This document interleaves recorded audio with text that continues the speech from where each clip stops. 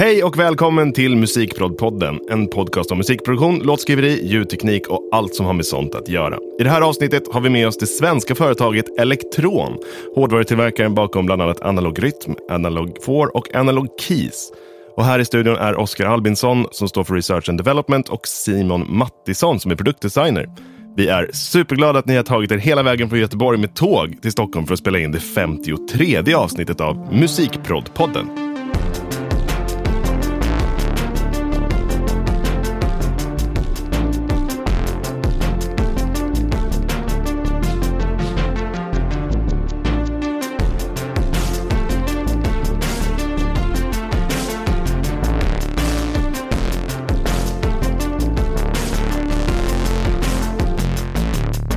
Välkomna hit. Ja, välkomna. Tackar. Jättekul att ni är här.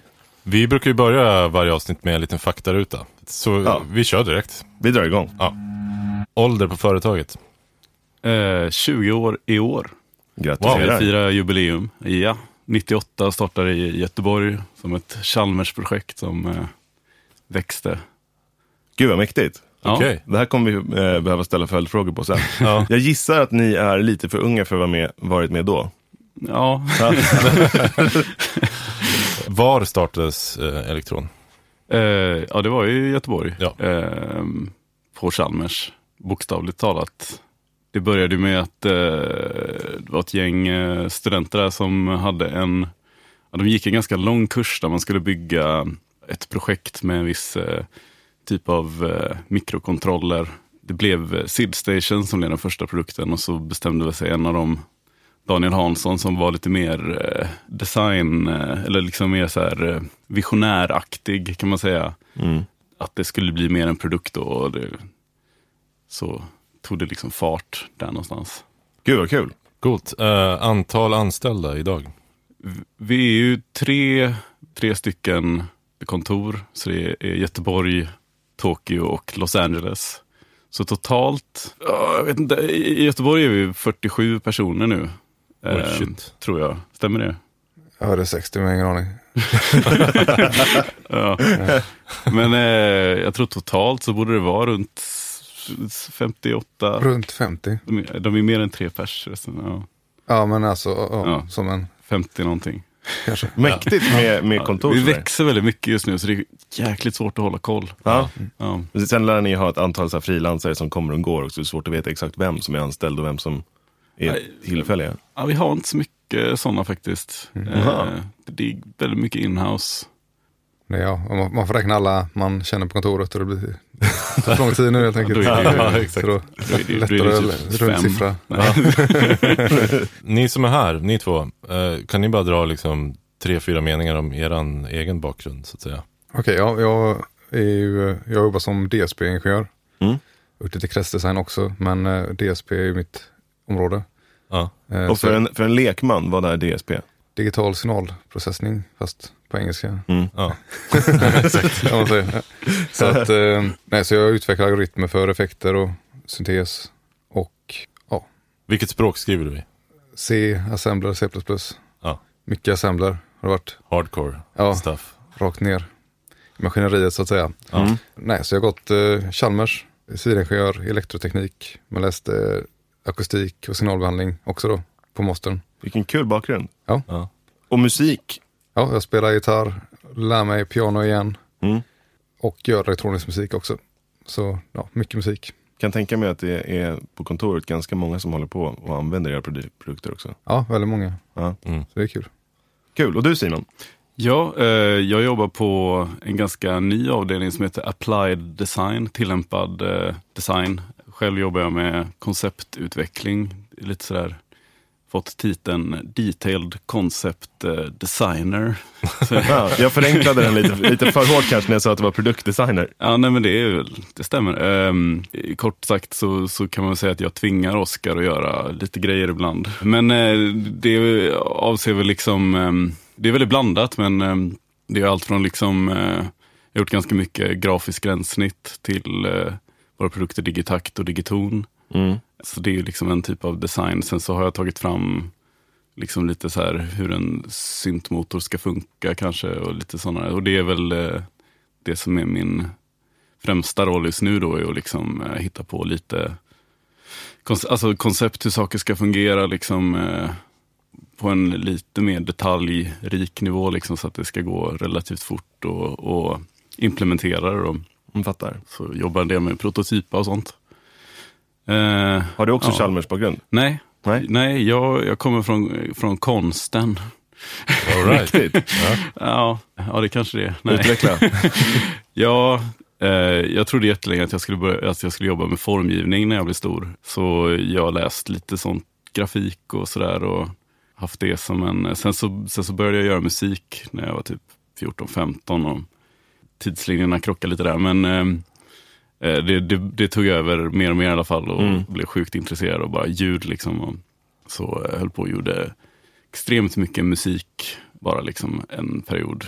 I en dator eller med instrument? Jag kommer från en sån här chipmusikbakgrund, så det var mycket Gameboys och olika tv-spel som jag trackade med trackers.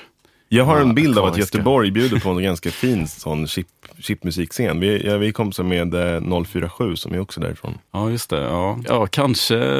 Det har inte hänt så mycket. Den scenen är rätt död, rent ärligt dock. Så. Men jag kommer lite mer från så här konstmusik-svängen liksom. Men så har det blivit ett stort tekniskt intresse också, mer och mer. Ja. Det blev liksom, funkade bra på just den här rollen jag har nu.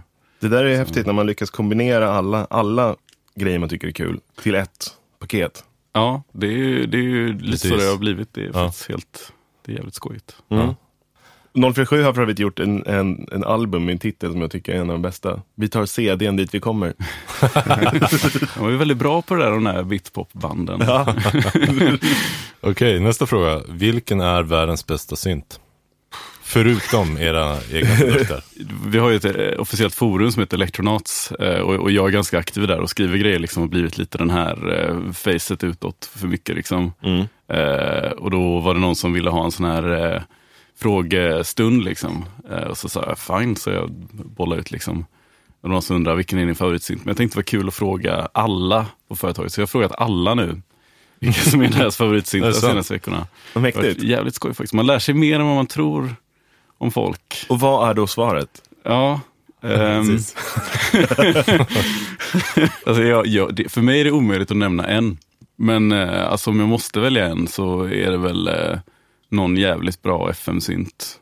Förmodligen Abletons Operator, just för att så den är ju liksom som en jävligt bra hammare. Så du går liksom in i mjukvara där? Ja. Intressant. Ja, men om det skulle vara hårdvara, det blir svårt. Ja, det finns ju att välja på. Du då, Oskar? Ja, jag OB6an så jag. DSI och Oberheim. Ja, just det. För att det är ju så jävla fett bara.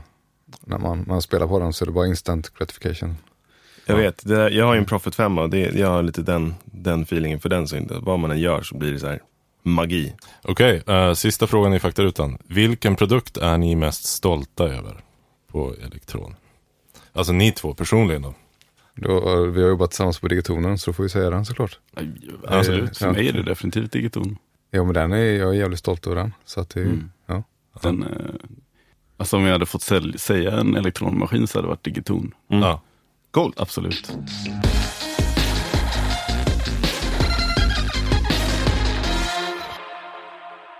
Ni har ju släppt ganska nyligen de här två maskinerna som vi har fått leka lite med. Både Analog 4, som är en synt med 4 syntar i, och Analog Rytm, MK2, båda två, som är någon form av uppdaterad variant. Kan ni berätta lite om dem? Ja, det är ju analoga syntar, digitalt kontrollerade. Ja, det är helt analog kretsar inuti. Precis, hela signalvägen är analog. Förutom sändeffekterna som är digitala. Men de går in parallellt då, så att säga. Just det. Ja, så det som du sa, det är 4 röster på analogfyran, 4 spår. 4 spårssekvenser. Men kan man säga, ett multimodfilter, ett 4-polsfilter. Har ni haft någon förlaga när ni har gjort analogkretsarna? Liksom, vi vill ha den här typen av filter som ett SEM-filter, eller vi vill ha en... Ja, men det har funnits 4-polsfiltret och inspirerat från en känd synt. Jag vet inte vad jag får säga det. Så att det tror jag. Oberheim Nej, men det är roligt att jag Seal faktiskt... Cruise. Nej. Nej, men det är fyrpåsfilter. Sen kommer inte ihåg om det är tweakat mot 303 eller inte. Ja, du tänker på läderfilter. Ja, läderfilter, det är ju precis. lite 303-inspirerat. Ja, men precis, det kan man ju säga. Att så här, ett sånt filter är ju känt från bland annat en 303. Ja, precis. Ja, men det finns ju många andra fall av många... Ja, det raspar ju på ordentligt. Vi la ju upp ett klipp förra veckan på YouTube och på vår Insta där vi har gjort vår jingle på era prylar. Och det var väldigt kul att leka med, för de här filterna skriker ordentligt när man drar på dem. Det är väldigt roligt. Ja, det är rejält med resonans. Ja, det är det. Och också overdrive, när man drar på den, då blir det väldigt smutsigt, väldigt fort. Den är ju ny för Mark 2, den overdriven. Den är lite förfinad, måste jag säga. Eller den är argare. Ja, och det är just det på analogfyran, den är ändrad, va? Så att den är mer som rytmens dist per kanal. Jag har ju inte erfarenhet av de tidigare versionerna, så för mig kändes det bara som att de hörde ihop. Ja, vilket då kanske var planen. Ja, precis. Ja. Absolut. Är det samma team bakom båda? Eller liksom, delar ni upp det där per produkt, så att säga? Det har varit samma team på Mark 1 och Mark 2, analogserien. Och även både på trummaskinen och på synten. Ja. Hur stor del av kontoret har suttit och jobbat med dem inför släppet? När kom de? Mark 2, de kom i hösten 2017. Ja, hur många tänker du på utveckling eller på alla jobbar på olika sätt, så tänker Ja, precis, för ni har en ganska bred produktlinje, men jag tänker att inför ett släpp av 2 stycken det är väl ändå flaggskeppsprylar de här, så att det blir väl mer och mer fokus på att alla sugs in i den apparaten. Ja, men så blir det. Och sen har ju varit, alltså Mark 2 har ju varit, andra personer har varit involverade helt enkelt på andra sätt än för Mark 1-utvecklingen då gjorde man allting från grunden. Och nu fortsätter man på det vi byggt och tweaka till det liksom. Därför är Mark 2 inte 2 liksom. Ja, precis. Så att det är, hur många är, det är svårt att säga kanske. Ja, vi jobbade ju på Digiton då. Ja, men precis. Ja. Och vad är Digiton? Och Digiton, eller Digitone som det egentligen heter, det är en FM-synt i elektronskrud, ska säga.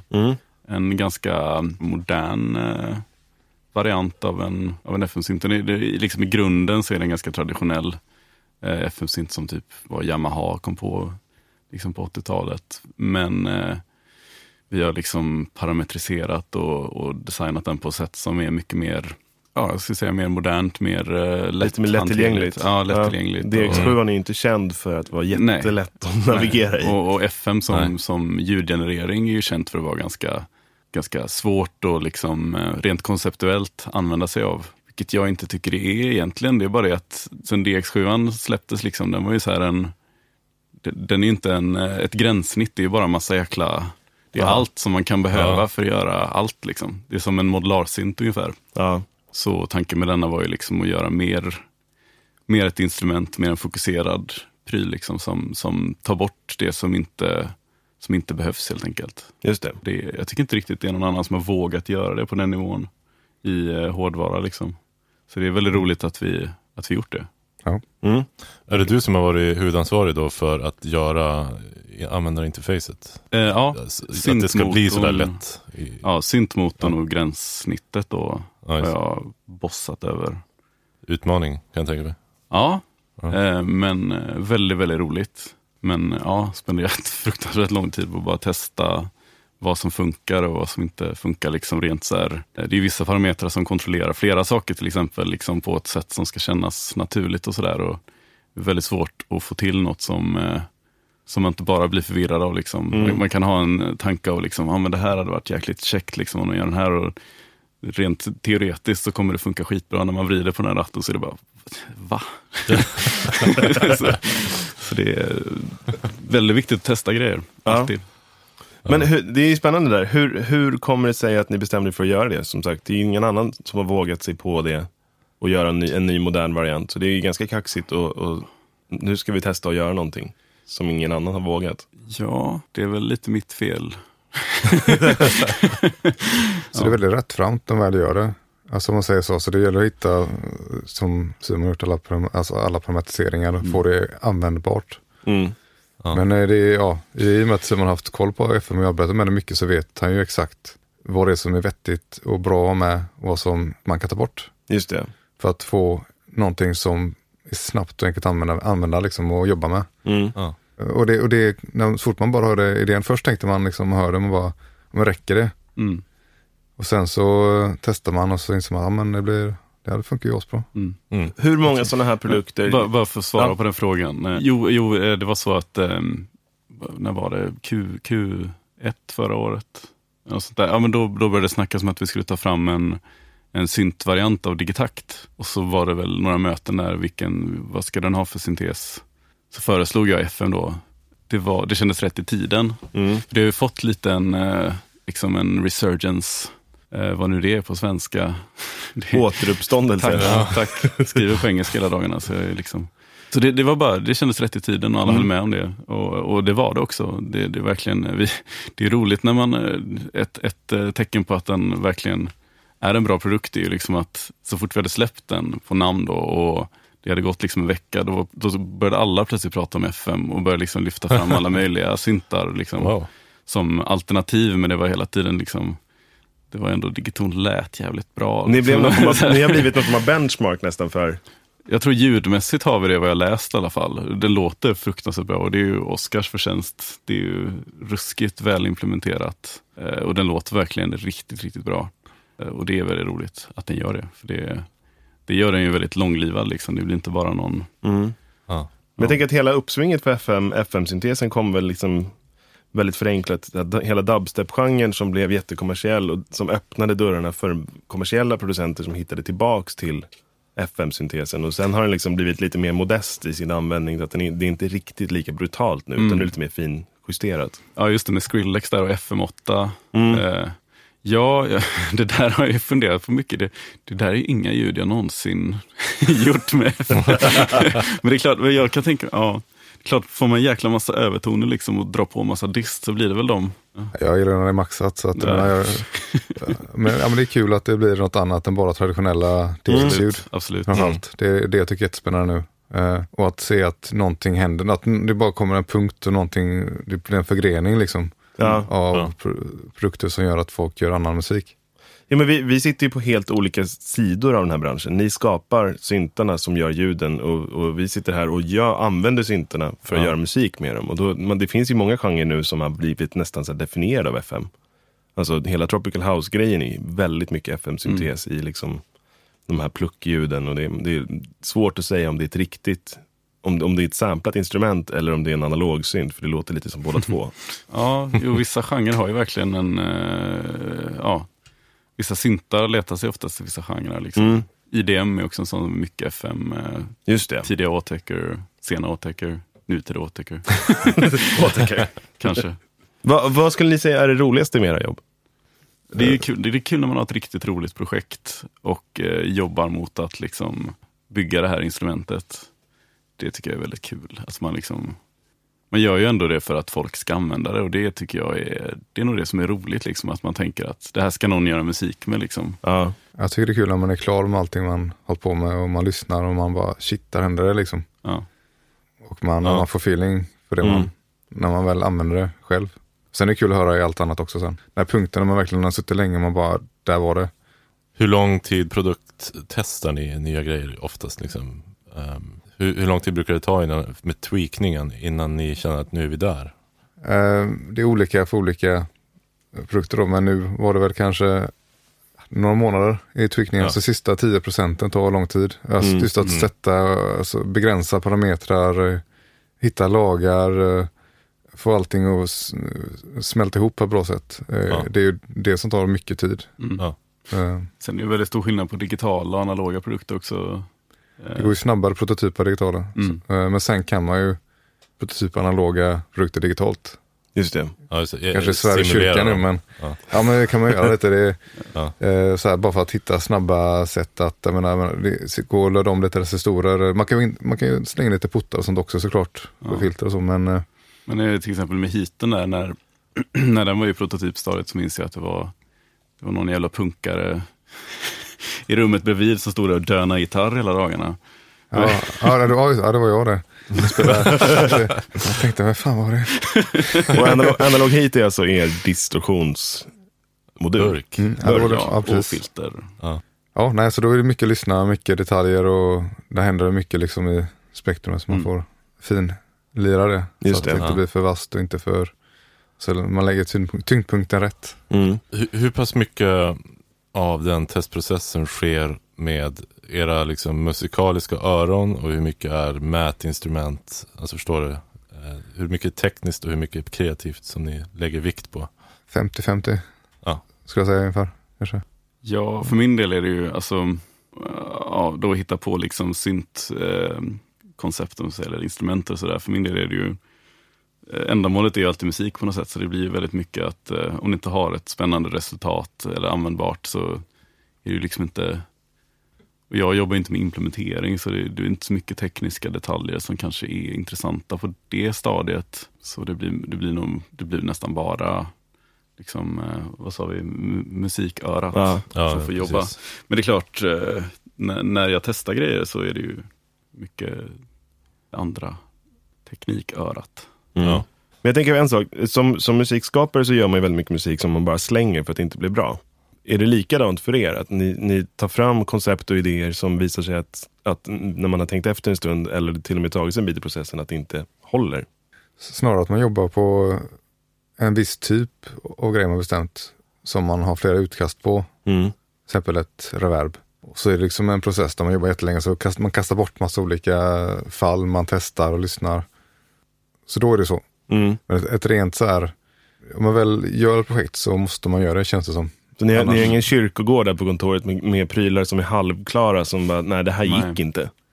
Ja, vi har faktiskt inte det. Inte så mycket, det är nästan konstigt att vi inte har det. Ja. Nej, men vi jobbar väldigt mycket med, vi har ganska tydliga produkter, liksom, eller konceptet av en produkt, liksom vad den ska vara i ett bredare avseende, brukar vara rätt tydligt. De kan vara rätt generella innan de faktiskt är liksom färdiga, vilket innebär att man kan se det mer som en plattform än vad man gör liksom en specifik, ibland i alla fall, vissa saker är ju sådär, klart liksom, vi ska göra en dist då, till exempel som digitonen där, vi ska göra en synt och det är klart digitakten ska ha en syntkollega, ett syntsyskon liksom. Det finns ju liksom ingen risk att den hamnar i någon kyrkogård, för då skulle man i så fall hitta på en annan syntesmetod om inte det hade funkat. Just det. Ja. Så det är nog mer så vi jobbar, kan man nog säga. Det finns en digital kyrkogård. Ja, det gör det absolut. Drivor av kod. Ja, lite så. Ja, men det har man ju en hårddisk med idéer som aldrig någonsin kommer realiseras. Hur mycket påverkar utseendet användarupplevelsen? Rent visuella, tycker ni? Jättemycket skulle jag säga. Ja, jag håller med faktiskt. Jag borde inte säga det för att jag är så tech, jag är emot att här på utveckling, men nej, men jag tycker också det. Till en viss grad. Om det är något som är jävligt bra och det är fult så kan man använda det ändå. Absolut. Men då är det coolt att det är fult. Så att då är det samma, då går man tillbaka på ruta 1. Jag brukar alltid, folk brukar alltid skoja om att jag alltid, liksom när det är någon plugg som någon tipsar säger så här, men den är för ful, jag tänker inte. Men det är lite så, alltså, men jag tycker ändå, alltså om utseendet liksom inte funkar så inkräktar det lite på så här vad man vill göra med det ibland. Kan jag uppleva. Men det är skillnad på att synas på scen med det.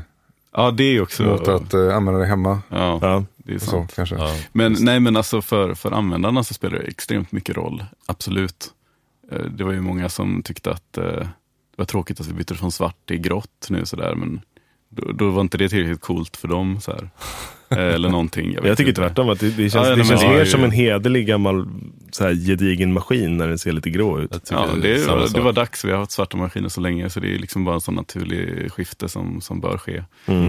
Men och det är ju många som har uppskattat det jättemycket såklart. De är ju väldigt tjusiga de nya. Och de ger ju ett stort lyft från de gamla som man kan säga hade lite liksom designen var kanske inte super förfinad på marketterna. Det var liksom så här röd text på panelen och det var liksom mycket så här lite svårt att läsa och sådär. De här är lite mer designade och liksom tjusigt aluminiumcase med. Och det gör ju mycket, det blir liksom en mer behaglig upplevelse på något sätt. Typ Digitakten och Digiton som jobbar mycket mer visuellt med gränssnittet, alltså rent grafiska gränssnittet på maskinerna är också en jättestor skillnad. Det är ju något folk har verkligen tyckt om jättemycket, att vi har haft mycket mer interaktiv grafik och liksom. ikonografi och det, visualiseringar. Jag tror det gör väldigt, väldigt mycket. Man lyssnar ju mycket med ögonen också. På något sätt. Ja. Men gör ni användartester utanför företaget också? Nej. Eller håller ni inom väggarna så att säga? Det är mest inom väggarna. Så lite varit smågrejer för mig. Ja, men typ en sån här grej som att texten är lätt att läsa på liksom chassit. Vi tänker på folk som är färgblinda. Ja. Försöker i alla fall. Ja, nu har vi ju såna RGB-knappar och det är ju, man kan ju visa väldigt mycket information med dem, men det är också riskabelt för det är ändå rätt många som är färgblinda liksom.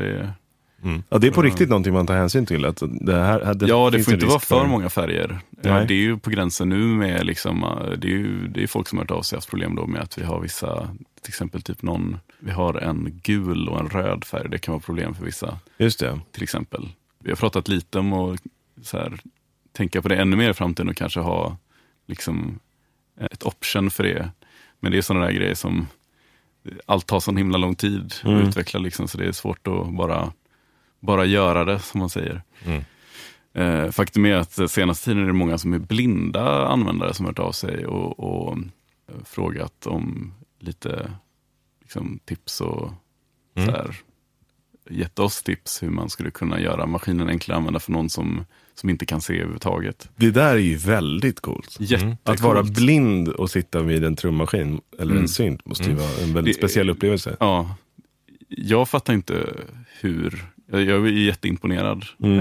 Och för alltså, jag tycker våra maskiner, de har ju en skärm liksom och en kodrar. För min del så känns det helt omöjligt att använda, men de personer jag pratat med så är det liksom, nej men jag sitter och lyssnar vad som händer när jag vrider på den här ratten och manualen har jag läst via text-to-speech liksom och kan menyerna och sådär. Och det är ju det är så imponerande så jag vet inte. Ja, de gillar ju inte dubbeltryck och sånt. Nej, vi har ju många funktioner dock som gör det rätt svårt för dem.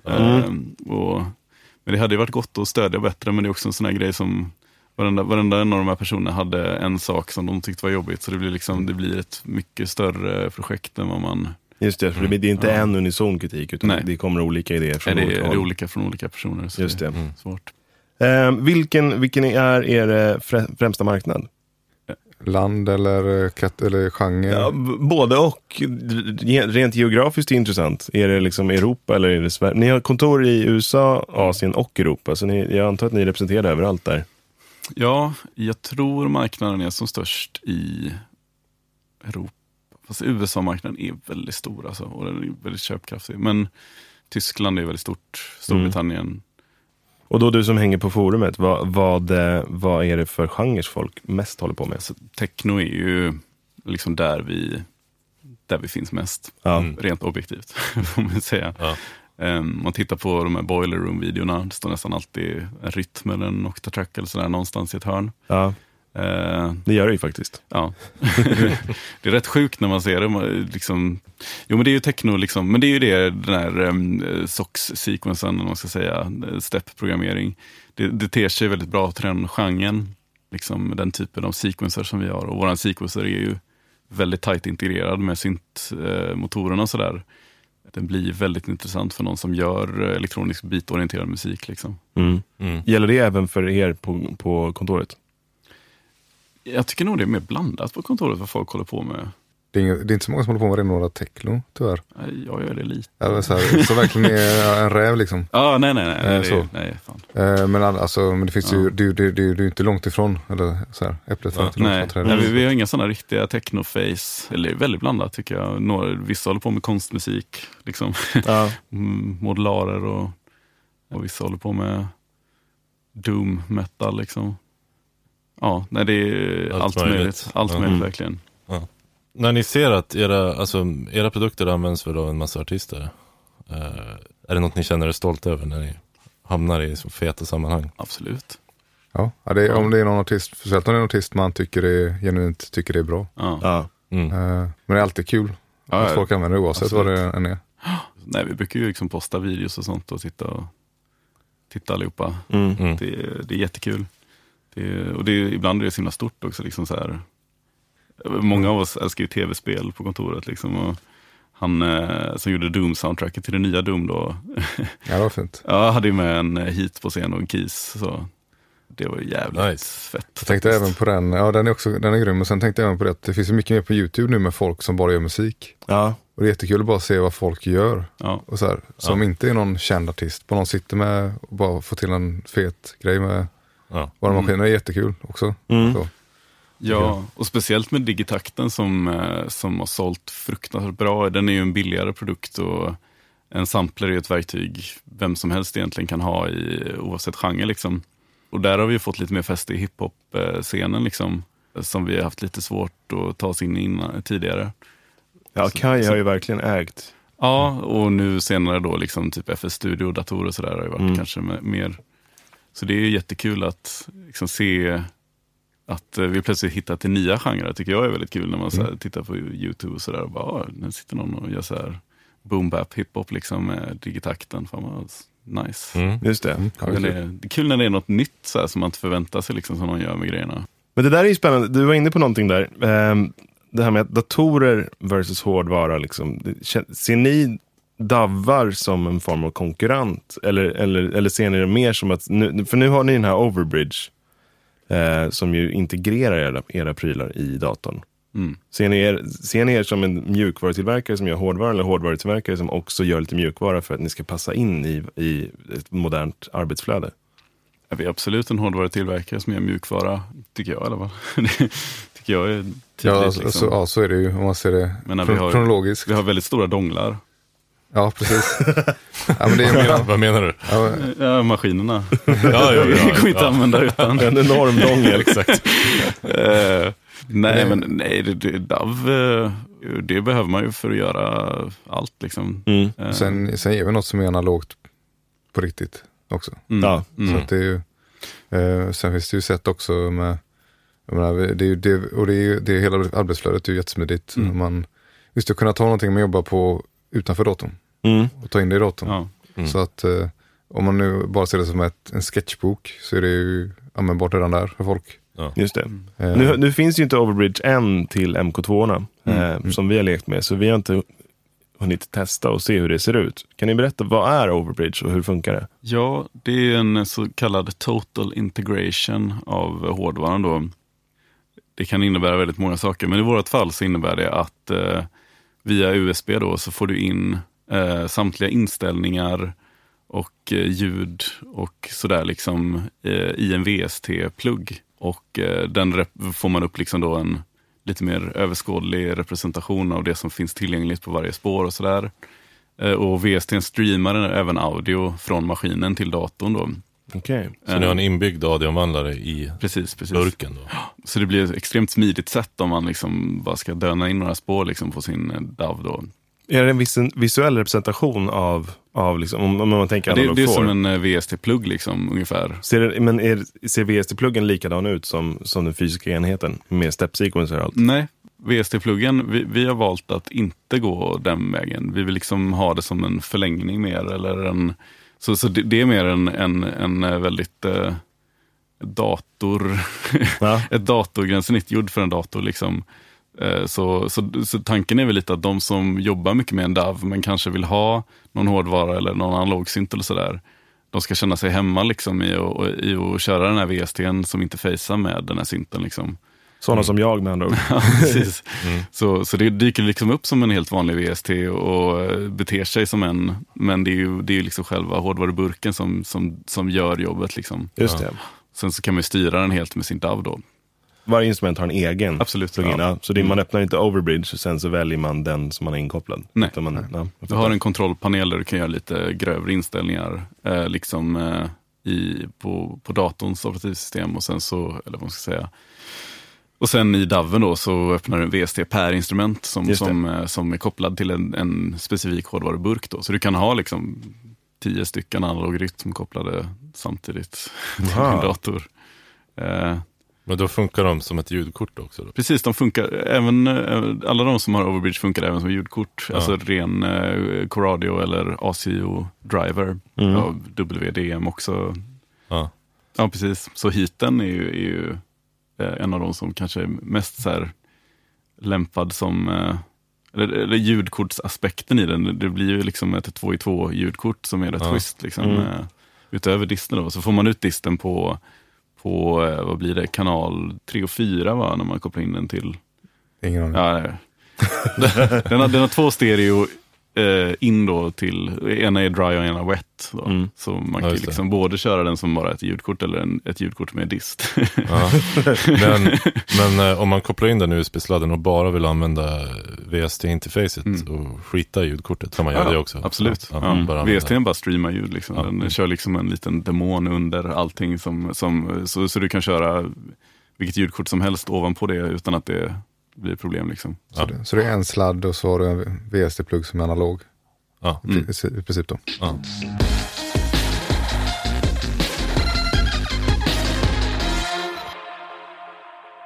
Med er idag så har ni en analog heat som jag nämnt lite grann.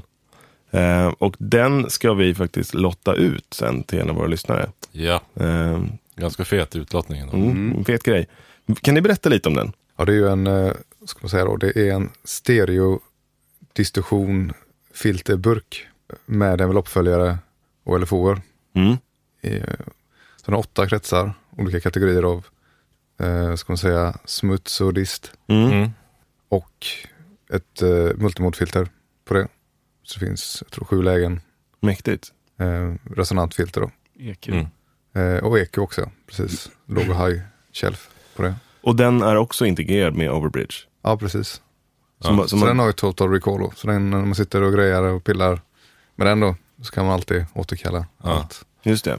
Och den är analog signalväg men digitalt styrd. Ja.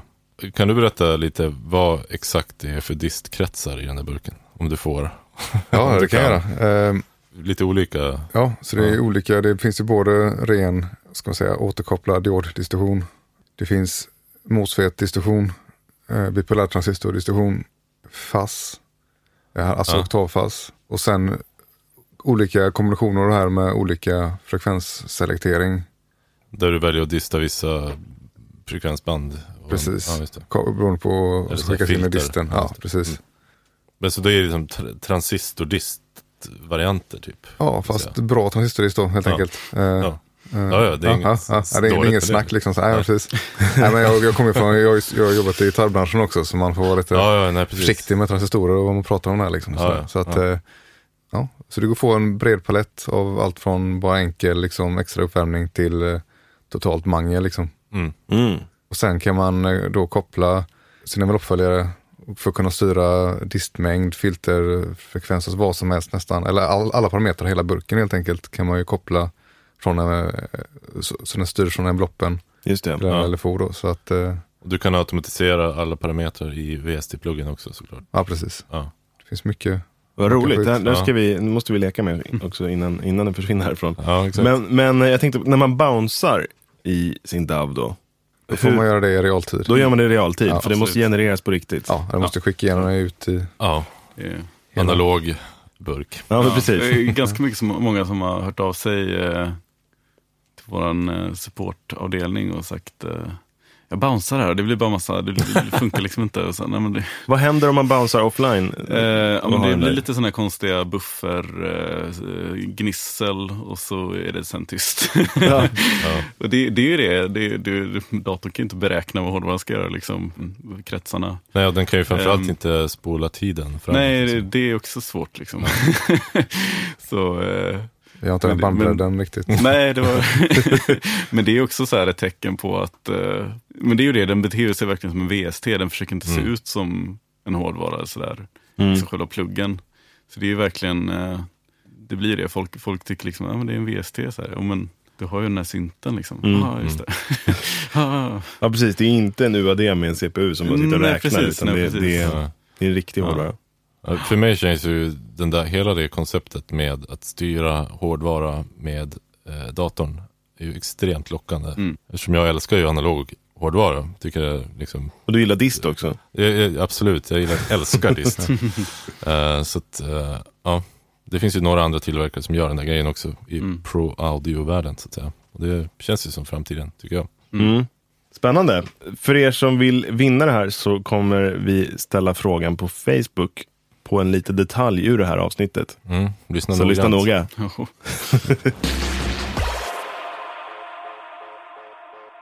När ni gör de här prylarna som ni har ju en hel linje med alla möjliga olika grejer.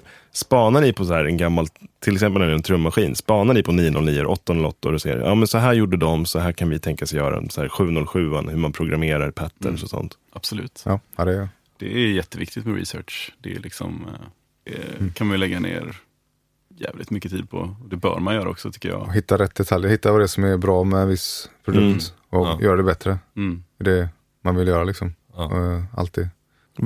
Vilken av de gamla trummaskinerna tycker ni har roligast sätt att programmera? Jag gillar ju 606 rätt mycket, just för att den är så jäkla enkel. Och det grymma är att Accent kör på alla spår, så det blir nästan som en kompressor liksom. Det är riktigt schysst. Ja, den är fan grym. Ja. Men gör ni likadant med gamla syntar också? Ja. Liksom kolla in dem. Ja. Ha en liten hörna med gamla FM-syntar. Men ni har köpt in massa syntar som ni sitter och leker med? Det är inte så mycket att vi har en ganska rejäl samling nu faktiskt med grejer.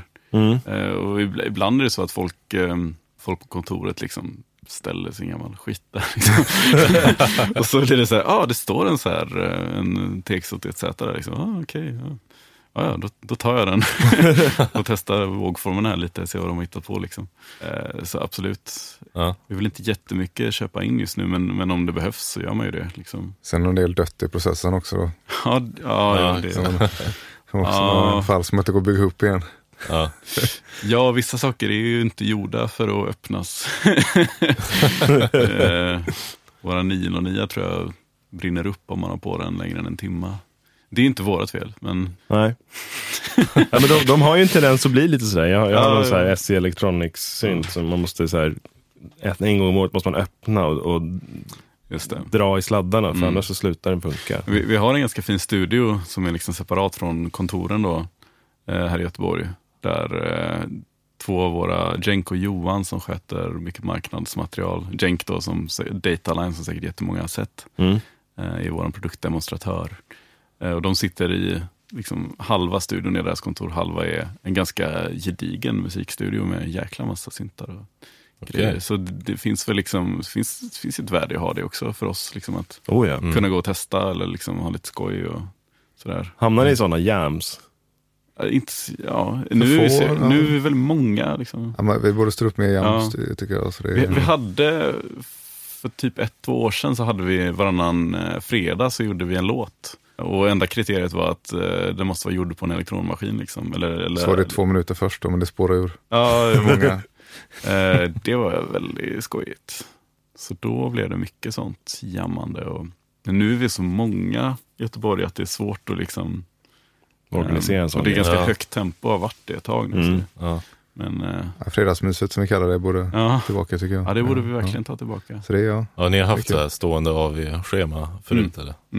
Ja, AV finns ju alltid kvar. Det är ju kvar.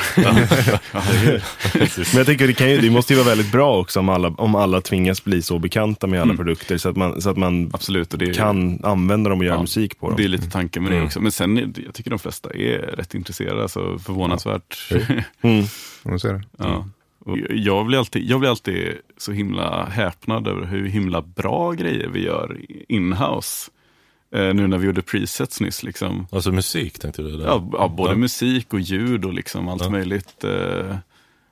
Liksom nu så att vi gjorde presets till Digitonen då, så hade vi ju en del externa som vi jobbar med. Många liksom, så hade vi inhouse, och alltså inhouse-ljuden var ju verkligen det är mycket talang på. Det är verkligen det blir väl lite som en tävling också. Om någon börjar göra riktigt bra grejer så vill alla andra åka på. Man blir taggad. Det är liksom, shit, har du gjort det där med den synten? Det är snabba vägar att lära sig. Ni startade som ett Chalmers-projekt. Hur mycket Chalmers är ni där och rekryterar alla som kommer ut? Ibland känns det ju så. Vi har ju varit där, vi har varit med på deras ett masterprogram, samma som jag och en till har gått på i alla fall. Och med och hade föreläsningar som de fick göra en synt där i ett projekt. Men det är inte alltid lätt att hitta någon som är intresserad av musik och ljud och elektronik eller programmering. Så att det är snarare när någon dyker upp så kommer de till oss, kan man säga. Ja. Men det är väldigt många i utvecklingsteamet som har gått på Chalmers. Ja, det är ju alla. Tror jag. Alla? Ja, det är så. Hur många är ni? Alltså, Utvecklingsteamet är väl kanske runt 10. För vi har en fråga som vi brukar ställa till alla som kommer till den här podden. Om man vill komma in i branschen och jobba hos er, vad behöver man göra? Men då är ju svaret i princip flytta till Göteborg och gå Chalmers. Kanske. Alltså, det beror det får vad du jobbar med också. Ja. Men om man tar din grej då, Oskar, då får man läsa teknisk högskola och helt enkelt. Är du civilare? Ja, precis. Ja, det är det man bör vara då? Eller? Nej, inte nog. Alltså, det beror på vad alltså, det finns ett spektrum också vad vi gör inom våra grupp, så att säga. Just det. Så att en del, alltså man kan programmera bara liksom rent användarsnitt och då är det en annan del man håller på med. Men ljudmässigt så behöver man nog gå på djupet. Det var ju så att när jag kom ut kände jag att jag inte hade allt med mig ändå. Man fick ju gå in i allting djupare ändå. Och säga liksom artiklar och sånt. Så att jag rekommenderar det i alla fall, att man gör det. Ja. Och Simon, för dig? Ja. Ja. Jag vet inte. Jobba med konstmusik. Ja, precis. Ja, nej, gör inte det. Eller jag menar, gör det, men gör det kanske inte för att ha ett jobb. jag har ju faktiskt en kandidatexamen i komposition också. Jag är inte så bra på det dock. Säger jag, eller så här, men jag vet inte. Jag är ju liksom, jag tror jag är ett stort undantag i många fall. Jag vet inte, alltså det är väldigt skilda bakgrunder just på våning 4 då. Våning 2 är utveckling, våning 4 är marknad, support. Ja, ni har ett helt hus. Ja, det börjar nästan bli det. Jag har inte våning 3 då. Nej, inte våning 3. Alltså, där är det faktiskt kultur på våning 3. Så. Perfekt. Kanske, ja, precis. Dansstudio, precis. Nej, men det är väldigt blandat på den våningen jag sitter. Marknad, liksom. Ja, det är alla möjliga liksom, folk är såklart, för jag menar det är väldigt olika positioner sådär. Sen vill man jobba med det jag gör, alltså så här, konceptutveckling. Ja, då får man väl ha haft en jävla massa syntar och ha en förståelse för vad gör de bra och hur de funkar. Och jag är liksom, alltså om jag hade liksom blivit instyrd på en ingenjörsriktning tidigare liksom, i livet, så hade jag säkert blivit det istället. Eller så här, jag vet inte liksom, jag är lite mitt emellan saker liksom. Så det är väl mer, man behöver inte ha en specifik utbildning, tror jag. Framförallt ska man väl ha ett intresse. Ja, det är ju intresset då som liksom. Som med allting. Typ. Ja, det var ett ganska bra svar på de här frågorna. Vi är jätteglada att ni ville komma hit idag. Ja, tack så mycket. Och för att ni delade med er av all den här informationen om er. Och för er som lyssnar, så glöm inte att kolla på vår hemsida musikproducent.se/podd eller vår Facebook-sida. Nästan viktigast för det här avsnittet, för där kommer vi annonsera den här tävlingen. Analog Heat. Det är alltså en analog heat som står på spel. Frågan som du ska svara på kommer komma där i samband med att avsnittet släpps. Vi som gör podden heter Joakim Jarl, Magnus Lindberg och Niklas Berglöf. Som sitter här bredvid. Som sitter här bredvid. Ja. Tack Oskar, tack Simon. Tack så mycket. Tack.